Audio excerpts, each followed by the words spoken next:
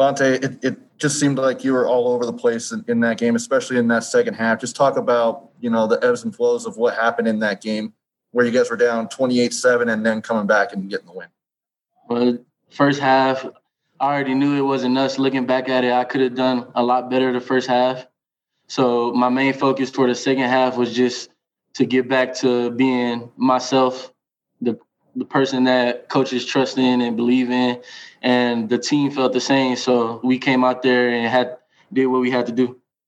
Vontae, obviously you made a couple of game-changing plays. How would you describe, your progress from game one to today?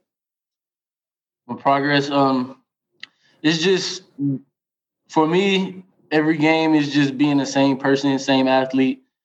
When I step up on the field, I try to give it 110%.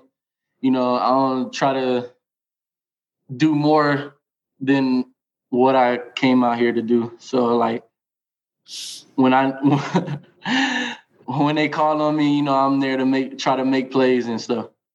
And just to follow up real quick, how fun was that second half to have the energy to make those plays and see everybody around you making those plays? It was real fun. My players, my teammates, when they make plays, it really turns me up, more than when I make plays myself. When I seen Clark Phillips make that interception and then pick up the forced fumble, that's what really keeps me going through the game and through freaking season. Vontae, obviously coming into the season, we heard about the inexperience on the defense and just not knowing how well you guys are going to perform. But given, how well you guys did, obviously not perfect, but how well you guys did, how does it feel to kind of cap off the season knowing that you guys are still pretty well in the mix of it in the Pac-12? Feels pretty good, honestly. I'm not going to lie. I kind of had doubts because I didn't know how good we were going to be. But then when we came out there, the first game, I seen we really got some dogs out here that want to play